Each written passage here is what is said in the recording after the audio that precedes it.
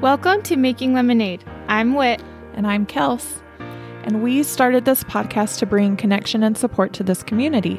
We know that every single person goes through tough situations in life, and we wanted to help share stories of those situations to help others not feel so alone. We are not therapists or doctors. Our opinions are our own. The opinions expressed by the guests on each episode is their own and doesn't necessarily share our same views. You can find information and resources shared by each guest in the episode notes or on Instagram and Facebook. Thank you for listening.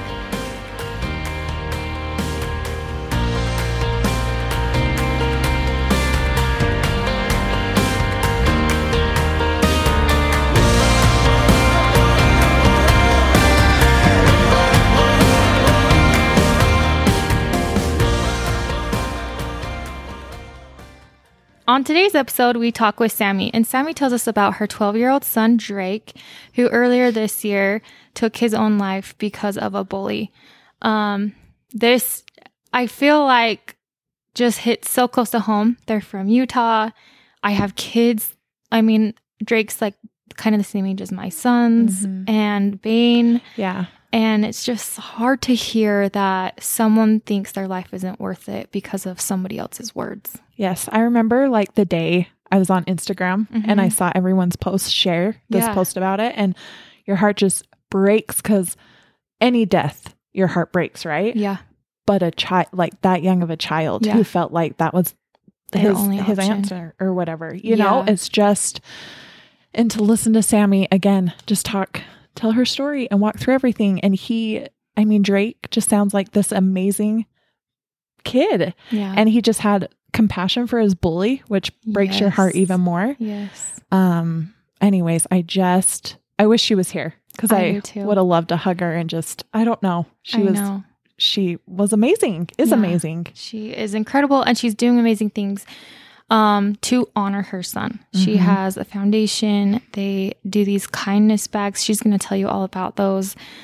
Check them out. Give them some support. We'll post all the resources in the show notes or check us out on social media. But our hearts just go out to her because no kid should have to die, for this reason or for any reason, but especially because of a bully. Mm-hmm. Yeah, I agree. And let's all just, be kind. I don't think we can say that enough, apparently. Just be kind to one another. Be kind. Hi, Samie. We're so honored you agreed to come on our podcast today and tell us about your son, Drake. How are you doing? I'm doing good. Thank you. Good. Why don't you tell us kind of where your story begins? Our story began about a year ago. Our son was having some issues with a kid at school. Just some normalized, at first it was kind of just some unkind things that was going on. And we would address the situation and go to the school and talk to the school. And it started to become more repetitive in certain things that this kid would do to a couple of different kids. It started with Drake's best friend, and he would pick on Drake's best friend. And Drake came home from school crying one day, and he wouldn't tell me at first, and I had to sit him down and kind of pry it out of him. But after a good 15-20 minutes of coaxing, he told me that his friend had come to him and said that he didn't want to live anymore, and that he was struggling with this kid bullying him, and Drake didn't know what to do. And at first it was more important that he kept this kid as a friend than to tell somebody kind of what was going on and what was said and what he was thinking. And so after sitting him down and talking to him for a little bit, I let him know that sometimes at this point his life was more important than being Drake's friend. And it would all work out how it was supposed to work out. And so the next day Drake went to school and talked to the assistant principal and told the assistant principal what was going on. what his friend had said, and they were able to get a hold of the parents and got him some help. And then kind of from there is where everything started to escalate, because after this, Drake became the target. So he took all of what his friend was going through and put it on him. It started out kind of verbal stuff here and there for a while. And then nothing too extreme, the end of his 6th grade year. And then summer hit, and everybody kind of goes their own ways for the summertime. Well, we noticed maybe mid-July of 2021, Drake developed extreme anxiety. It hit him fast, and it hit him like a brick. And so we got him in and got him talking to somebody, and we got him in with his pediatrician, and they did a full mental health evaluation on him, and had diagnosed him with severe anxiety with panic disorder, which was completely new to us because that's not Drake. And so from there, we got him talking to somebody, we got him on some medication. And then it started to increase a little bit as school started, and he got to the point where he would call me from school multiple times a day, and he needed to know where I was, and he needed to know I was safe, and that his dad was safe, and that his sisters were safe all the time. And he didn't like to go places. He didn't want people to come to our house. Home to him was his safe place. And so for him to invite anybody into our home was a big deal. He had very, very few friends select few friends that he would invite over. He had a lot of friends, but very select few that he would allow like into our home. And school kind of went on. I would ask him how things were going with this kid, and he would tell me the same old thing. And at first it started out with the whole snitches get stitches thing. And so it was kind of hard to pry some things out of him. And then we noticed something started to kind of get physical. And at that point, we would contact the school, and a couple different occasions where this kid was suspended. And then he kind of started to get more, I feel like we thought things were starting to get a little bit more normal, I guess, towards the end of the year. And I think what was happening was every time that this kid would get punished or get suspended, and then he'd come back to school, there was kind of a retaliation of events that would go on. And at that point, then Drake started to get quiet. And there were things going on that he chose not to tell us because he wanted to protect, obviously, himself, I guess, and this other kid, so that he wouldn't get in trouble. Fast forward to the week, the events that led up to everything is Monday, he had came home with a black eye. My husband had asked him what was going wrong or what was going on. He said that he was playing with the dog, and the dog had hit him in the face. And which we have like a 160-pound puppy, so that's a thing. And after that, and they just kind of let it go. And then I got home from work and noticed the same thing, and I asked him, and it was the same story. I was playing with Carl, and he got me with his paw, and I was like, oh, okay. My daughter took him to basketball later that night, and he had told her what had really happened, and he just said, don't tell mom, and don't tell dad. So Tuesday came along, and when Tuesday happened, my daughter was in her room and asked me to come into her room. And so I went in there, and she was kind of upset, and she said that she was worried about Drake. And I had asked her why, and she told me about his eye and what had really happened. And he had gotten hit in the face in the bathroom by this kid. And he didn't want me to know because he didn't want me to tell the school because he didn't want it to get worse.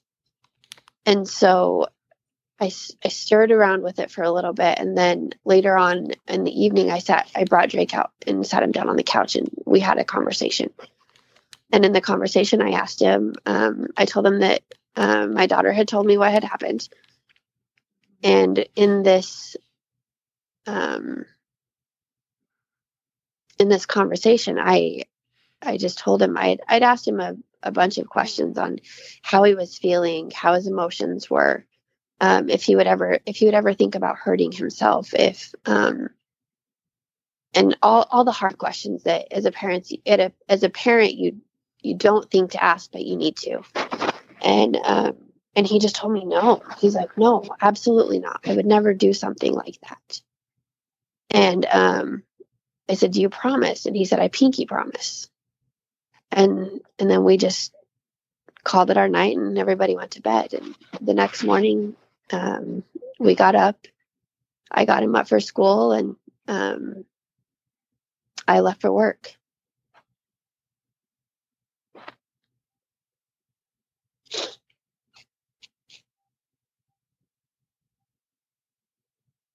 I got a phone call from my husband about 8:30 p.m. while I was at work, and he was in a panic, and he told me what had happened, and that Miss Shaylee our middle daughter had found him, and that they had done CPR. They were doing CPR, and they were working on him. And all I remember is screaming through the phone if he was okay. And at the time, he couldn't tell me, and he was in shock. And it took the paramedics a good 15-20 minutes to get his heart beating again. And while I was on the phone with him, they yelled from the door that his heart was beating, and that they'd gotten a heartbeat. And so, as a mom, you become so hopeful, as a parent in general. And I'm in West Jordan, they're in Tooele, and I'm trying to figure out, like, what do I do? Where do I go? And so I made the decision to start my trek to Primary Children's, and because that's where Lifelight was going to take him. So I got in my car. I had to stop and get gas, and I drove my way up to the hospital. And on the way to the hospital, I have 100,000 things going through my head, and all these questions because of the conversation I just had the day before. And I got up to the hospital, and I got there just before Lifelight did. And so they walked me into the emergency room, and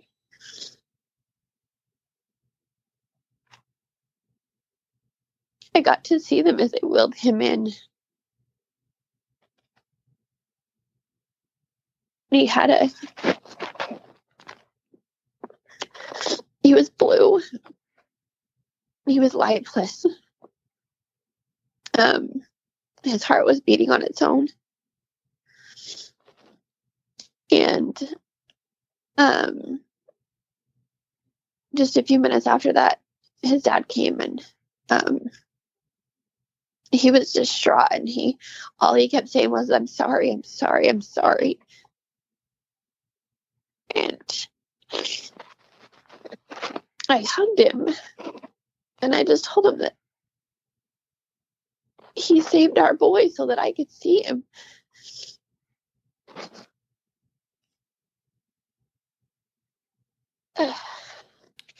They took him in, and they did a CT scan, and his poor little brain was pretty swollen, and they got us finally settled up in our room up in the ICU, and Andy had gone downstairs. We had a bunch of family that was outside waiting, and he went down to talk to them. And while I was up there, you hear all these horror stories of these kids that are on life support, and all the false hope, and so I was helping him clean Drake off, and the nurse stepped out for a second, and I gave him a hug, and I had my arms around him, and I just put my mouth on his ear, and I just told him I needed his help. That I needed him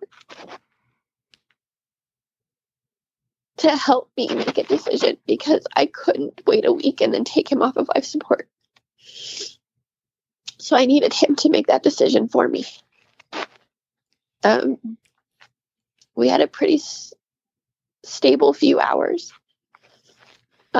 He was blinking really bad, and so they came in and put a monitor on him to do an EEG to make sure he wasn't having seizures. And things weren't matching up to it being a seizure, and so they thought that maybe he was just dreaming. And as it came into morning, and we started to slowly notice some things, and his blood pressure would kind of slow down, and his kidney function was kind of starting to fail. And so we knew at some point something was going to happen, and we just didn't know when. The doctor hadn't been in to have the hard conversations yet. We hadn't discussed DNR. We hadn't discussed all the hard things. And about 8:10, we were in.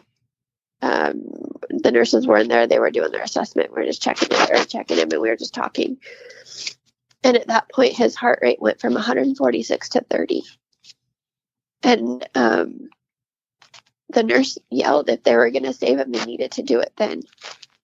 And my first reaction as a mom is to save my boy. And so she jumped up on the table and she started doing CPR. And the doctor looked at us and she just grabbed our arms and she's like, if he makes it, he will not be the same. And so I pushed this poor nurse off the table. And I climbed up on the table next to him. And I put my hand on his heart. His dad on the other side, and we just held him.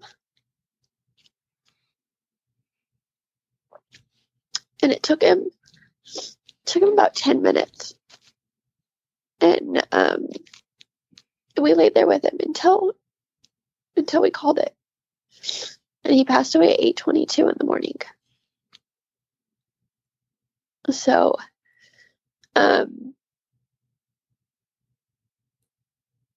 sitting in the hospital with our girls and Drake, and we're talking about him, and we're talking about stories and all of his quirks and everything, and his kindness and like his love for people.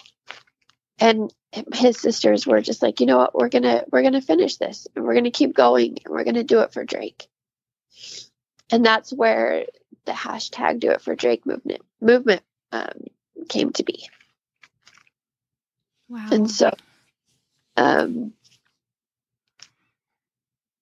Drake as a human being was what empathy truly means. Like, from the day that kid was born, he had a love for people. He never had stranger danger.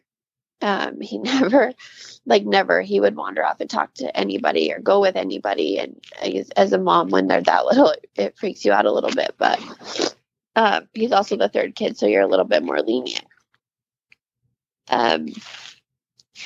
But he just loved people. He loved to know people. He loved to know their stories. He liked to ask questions. Anytime we'd go to a park, anybody, if it was a homeless person, anyone, he was obsessed with Pokemon and Pokemon cards. And so he'd give Pokemon cards to strangers and homeless people out on the streets or in the grocery store, because at that point in their mind, by him giving them that they knew that one person, one kid wanted to know them and wanted to love them. And he did it all the time. And he'd do quirky things and stuff at the grocery stores where he would take invisible ink, and he liked to spray random people with it, and to the point where I was like, buddy, you're gonna get us kicked out of the store. And he's like, but they'll think it's funny. And I'm like, I don't know if they will. Or stickers. He'd take stickers to the store, and he would do the same thing. He just put them on people, or because he thought that he just wanted to see somebody smile. And he was that way his whole entire life. And so through him, we carry on his legacy. Now, I don't go squirting people in Walmart with invisible ink because I don't think people think that it would be as funny if I'm doing it. But I've handed out Pokemon cards, and on the Pokemon cards we put the hashtag Do It For Drake. And it's his other big thing was he was obsessed with the claw machine at the stores. It doesn't matter what store or what the claw machine had in it, he was obsessed with it. And so we'll take dollar bills and I literally will ask moms if I can give their kid a dollar bill to go put it in the claw machine. I love that. He sounds like an amazing kid. He definitely was. He was my best kid. My girls know. Wow. What an incredible legacy he's left behind. Tell us more about Do It For Drake. So there was a hashtag started. I feel like as soon as everyone found out about Drake, it went crazy. Mm-hmm. I mean, all of Utah knew about Drake. They knew about you. They knew about, just being bullied and causing suicide like this. It just seems so unfair. How did that affect you and your family? I mean, immediately you guys had all this attention on you. You had just lost your son. How did you guys handle all of that? It's been overwhelming. So the day after Drake passed, actually it was like the morning after-ish, like 2:00 in the morning. I had written my Instagram post, and I was very in it. I made sure I was very raw, and I was very truthful. And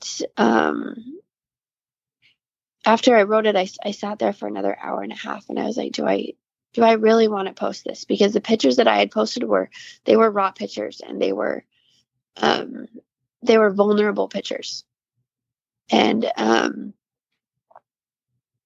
I had thought about it and thought about it, and I thought about it, and I'm like, bullying is such a big deal, and suicide is such a stigma that people don't want.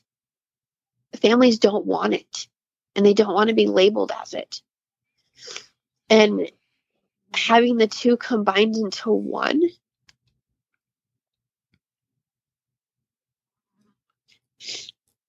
and the fact that my son was only 12.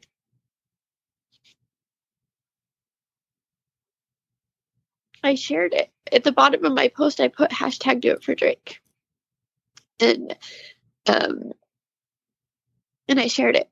And I only had, at the time, I had 600 friends, just people that I went to high school with, people that I knew from church, and people just my people. And when I woke up the next morning, my goodness, I can't even describe. I unfortunately my Instagram was public at first, because I didn't really have random people that would add me. And when I woke up the next morning, I had 120,000 followers in a matter of 6 hours. And I didn't know what to do. my first thing was, I don't know what they're looking for. Yeah. And I still have messages that I haven't been able to go through all of them. And sometimes when I'm just laying here in bed, I'll like go through them, and I feel bad that I'm responding to them 6 months late. But I'm like, some of them are very, very touching. A lot of them are they just want to know that, they just want me to know that they're there. And my girls were kind of the same way. Luckily, their accounts were both. I think they were both. Everybody's was public, because my daughters ended up having like 11,000 plus followers, and I made them automatically put theirs on private, because I needed to protect them, even though there was already so many people that had were already in there. But like I said, it's been crazy. It's been crazy. I'm a pretty private person in like my personal life, and my Instagram previous to Drake, a lot of it is well, the one thing is I shared my kids with the world, all their accomplishments. Being a mom it's the best part of me, and so to share him with the world now is I wouldn't have it any other way. If it can change a kid, or if a kid can see him and just know that the kind of kid he is, and with the Do It for Drake Foundation, we pushed it away from Drake as a person, and moved it into what he stood for as a person, what he stands for now, and it's kindness and empathy. And so with that, we go forward. We've gone forward with teaching that, and providing resources for schools and for kids and parents, where kids can have school needs to be a safe place. And there's a lot of different ways where kids can get bullied, whether it's through social media, whether it's at school, whether it's at church, whether it's at a sports team. Like, they can get it. It happens anywhere. And so it's teaching them to be able to know their worth, and to be able to stand up for themselves, and to, even though these bullies can be so mean and so relentless, but to know that somewhere in a bully's life, they're in the same spot. Somebody has taught them to be unkind, or someone is being unkind to them, and not allowing them to open up and be themselves. So what's happening is that they're either resorting to online and doing it to other people, or at school where that's their only outlet. Yeah, I agree. I think we've all dealt with bullies in our lives, especially as parents with our kids.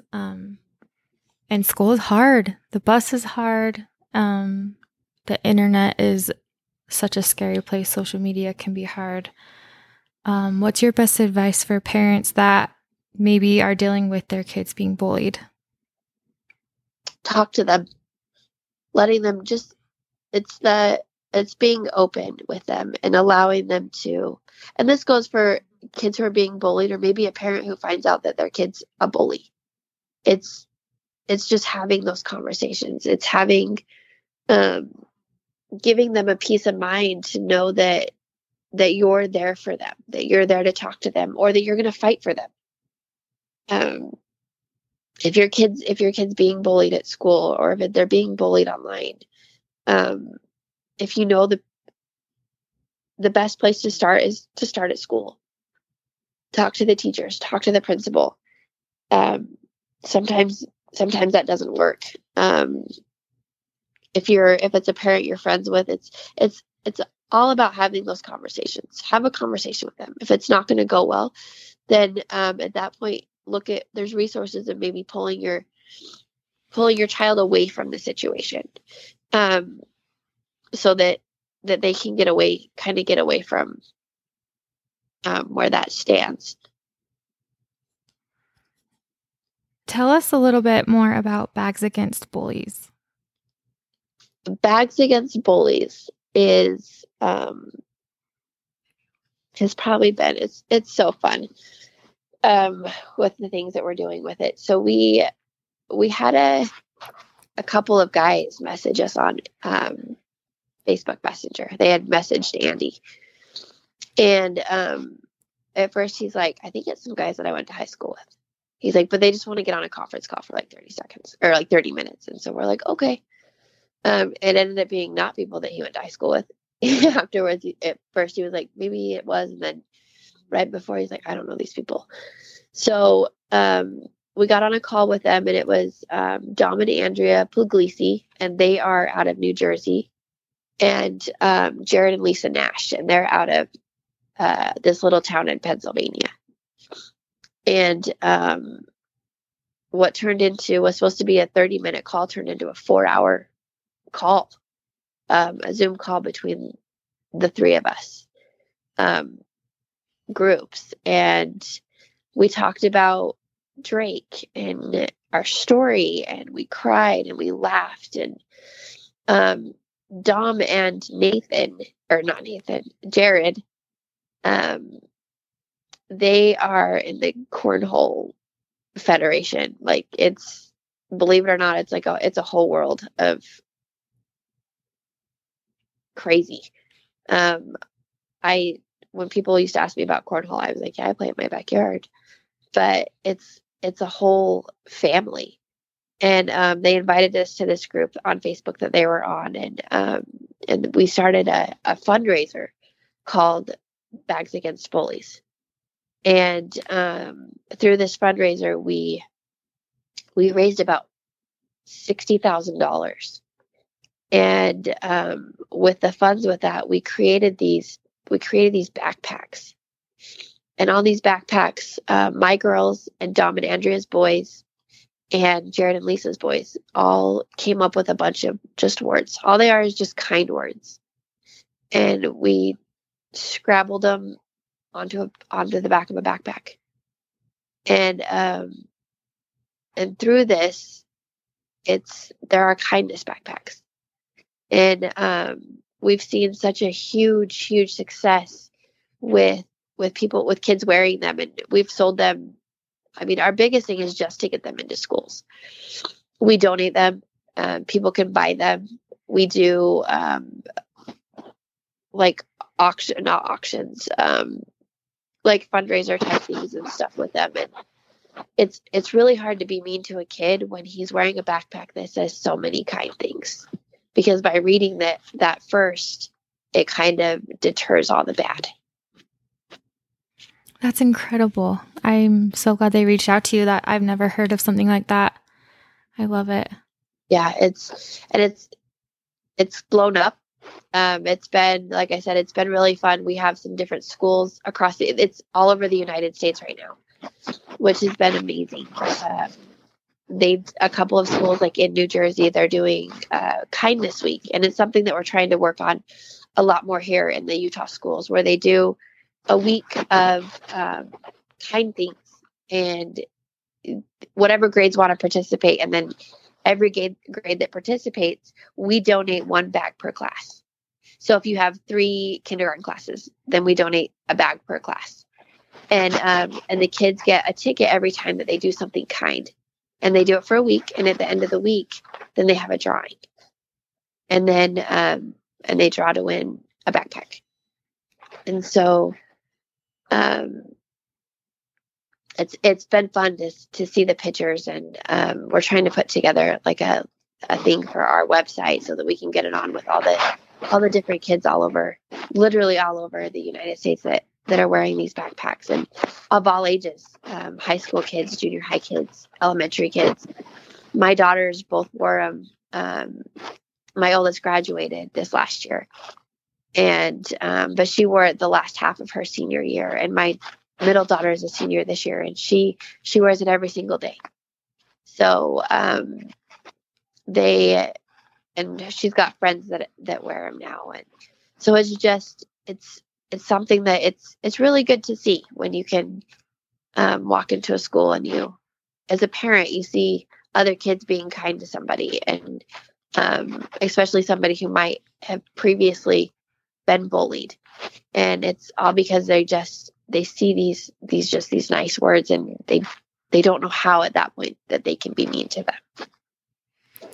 If a school was interested in like signing up for something like this program, how do they go about doing that? They can contact me. Okay. The Utah, especially if it's a Utah school, and we can look at getting into it and putting it together. Otherwise, if you go to, it's bagsagainstbullies.com. Okay. There's information and stuff there as well. Okay. That's awesome. Cause we're just like right over the border into Idaho. And obviously, I mean, we do like a bully week type of a thing anyways. And so I just thought this is kind of really neat. I like that. I know. I love it. Yeah. I want a bag. Right? I know. We're going to have to get on and order one. Yeah. We have, there's pull string bags on there as well. Oh, cool. Okay. I use when I go to the gym. My sister, there's those ones on there as well, where Drake's got all of Drake's friends have one, and they wear them for baseball and basketball and football. They use them as so. I just love the legacy it leaves behind. Mm-hmm. You know, like you said, you're getting all kids of all different ages wearing these and pictures and stuff. That's kind of how I feel about like my foundation stuff. Or when I see Kelsey's foundation stuff, like I'll see people with Bane stuff on all the time, or like stickers on their cars or bracelets. And I'm like, oh my gosh, they know Bane. And the same thing for Tay. Like I saw this random car with a sticker. I don't even recognize the car. I'm like, oh my gosh, look, they know my daughter. Yes. Like, you know, and so I can't even begin to understand how proud you are. This is like nationwide, and you are making a difference in so many little kids' lives, schools, classes, friend groups, etc. You know, I love that legacy that you've created for him. Yeah, and that's just kind of the thing. Like, I was never really one at first where I was like, before we had done the foundation stuff, I was like, I don't, do I want to do a foundation for him? Like, do I want to? Yeah. Everybody, and a lot of people are like, you need to do an anti-bullying law and have a law named after him. And I was like, I don't want that. He wouldn't want that. And so the more we would spread stuff with the hashtag, I mean, and hashtag Do It For Drake was just a movement. Like, that's just how it started. It just started as a movement, and it made worldwide. I still have people that comment and write me from different parts of the world. And it's so amazing to see. When we had Drake's viewing, we made it public, and we had a little over 800 people show up to his viewing. Wow. And I had people that had flown in from all over the United States, and then a couple of there was a family of 7 that flew in from Venezuela. Oh my gosh. And it's what I'm saying. Like, I went from I'm a private person, and I still am. Like, there's still a lot of parts about me that'll just stay with me. Yeah. But when it comes to all things our boy, it's like I'm an open book, and I've spoken at a few schools and trying to talk to kids and kind of letting them know the differences between what a bullying situation is compared to what maybe somebody is just being unkind, and letting kids know that there's not a what is it, like a stamp on a certain person to be bullied. Like, you don't have to be a certain kind of like a lot of people say, like, nerdy kids get bullied and yada yada, when in all reality everybody gets bullied. And one of my things in the school that I do is I make all the kids close their eyes, and I'll ask them, and you have to do it kind of on a grade by grade basis. So younger kids, I usually will just say, raise your hand if someone's ever been unkind to you. And 90% of them raise their hands. And I tell them to keep their eyes closed and keep their hands up. And then I do the same with the older grades. And the older grades is if somebody's ever bullied you. And it's really different. You have to kind of touch on them differently because you don't want younger kids to feel like somebody who might do something not nice to them is bullying. Just to be able to teach them kind of the differences between those. And so I have them keep their hands up and keep their eyes closed. And then I tell them to keep their hands up and then everybody open their eyes. And so when they open their eyes and they look around, they see somebody on the basketball team. They see a girl who they thought was super popular. They see their teachers. Everybody at some point has had a bully. And so when they see that, it brings kind of a comfort to them knowing that like they're not the only one. It's not a secluded thing. Like it happens to everybody. And then that's where you start to notice that they'll like give each other a hug, or you'll see things happen kind of throughout the rest of the assembly that you didn't see before, because they thought at that point it takes them out of the stereotype and makes them all equal. That's awesome. I was talking to Kelsey before we started, and I mean, you're not even to the 1 year mark and you're doing incredible things. We're just so proud of you. Tell us kind of like what pulls you out of your darkest moments, like when you're in the thick of grief and losing your son and you're just feeling the feelings. Like what helps you get out of bed? Feeling my feelings. Yeah. My focus has really been on making sure that my girls are okay. Getting them through their dark. Our oldest daughter is having a baby.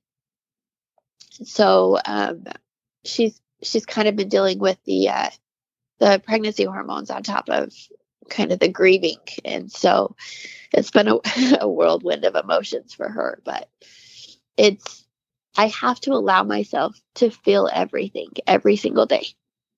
And a lot of days are good, and little things will remind me of Drake and I smile. And then there are some mornings where I wake up and I'm like, I don't know if I can do today. And so I give myself a minute, and if I'm sad right then I'll cry. Or I still wake up angry. Like there's some days where I'm just so mad. And through this, like I have to allow myself to be mad. I have to allow myself to get that out. And that usually doesn't last very long, because in the midst of me being mad, my mom heart kicks in, and I think that, this other kid, he's just a kid, and like all he needs is help. All he needs is somebody in his life to love him. And because somebody didn't, and the choices that he made,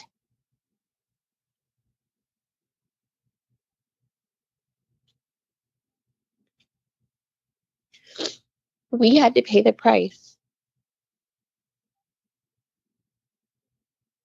So that's my everyday. When I'm sad, I let myself be sad. And when I'm angry, I let myself be angry. And through that, sometimes it only lasts a couple of minutes. Sometimes it lasts a couple of hours, and sometimes it might last all day. And it's okay, because I know that tomorrow starts over. And by doing that and being able to help my girls through their bad days and seeing their good days is what gets me through mine. Well, you are incredibly strong, You're right. We do have to feel all the feels when they come, as hard as it is sometimes. I just want to tell you thank you so much for coming on and sharing your story with us and telling us about Sweet Drake and just everything you're doing to, help his legacy live on. So thank you. You're welcome. Thank you, guys.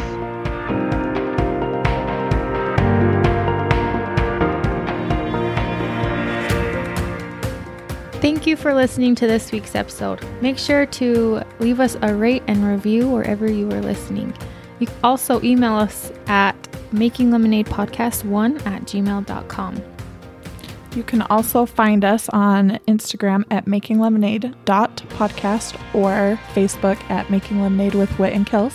You can also find out more about my foundation, Bane's Legacy, at Facebook and Instagram at Bane's Legacy and www.baneslegacy.com. And you can find out more about my foundation. You can find us on social media at TayTayTough, and our website is taytaytough.org.